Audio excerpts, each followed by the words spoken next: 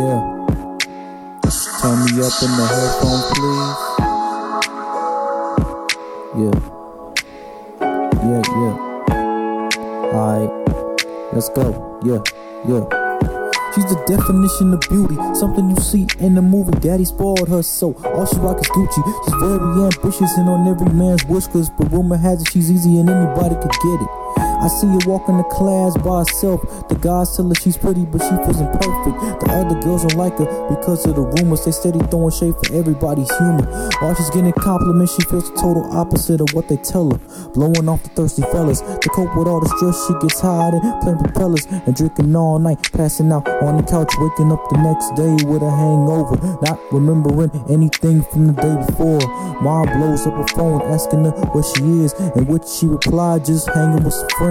Mama replies with, okay baby, please come home, cause I don't want you out here on your own. He says okay mom and hangs up the phone and asks one of her friends to bring her home. It's 7 o'clock in the morning, I'm just waking up yawning. Last night was pretty crazy, we was on. Well, except me, cause I chose to be sober. No alcohol, no weed, but I know a few homies who be on the lean. But anyways, back to the story. She's rolling with her friends, they grew up spoiled, so they rolling in the Benz. They going 85 in the 45 zone with the bass booming. The cops here, so they start chasing the car down. You thought it was on before, but it's really on now. They end up getting pulled over.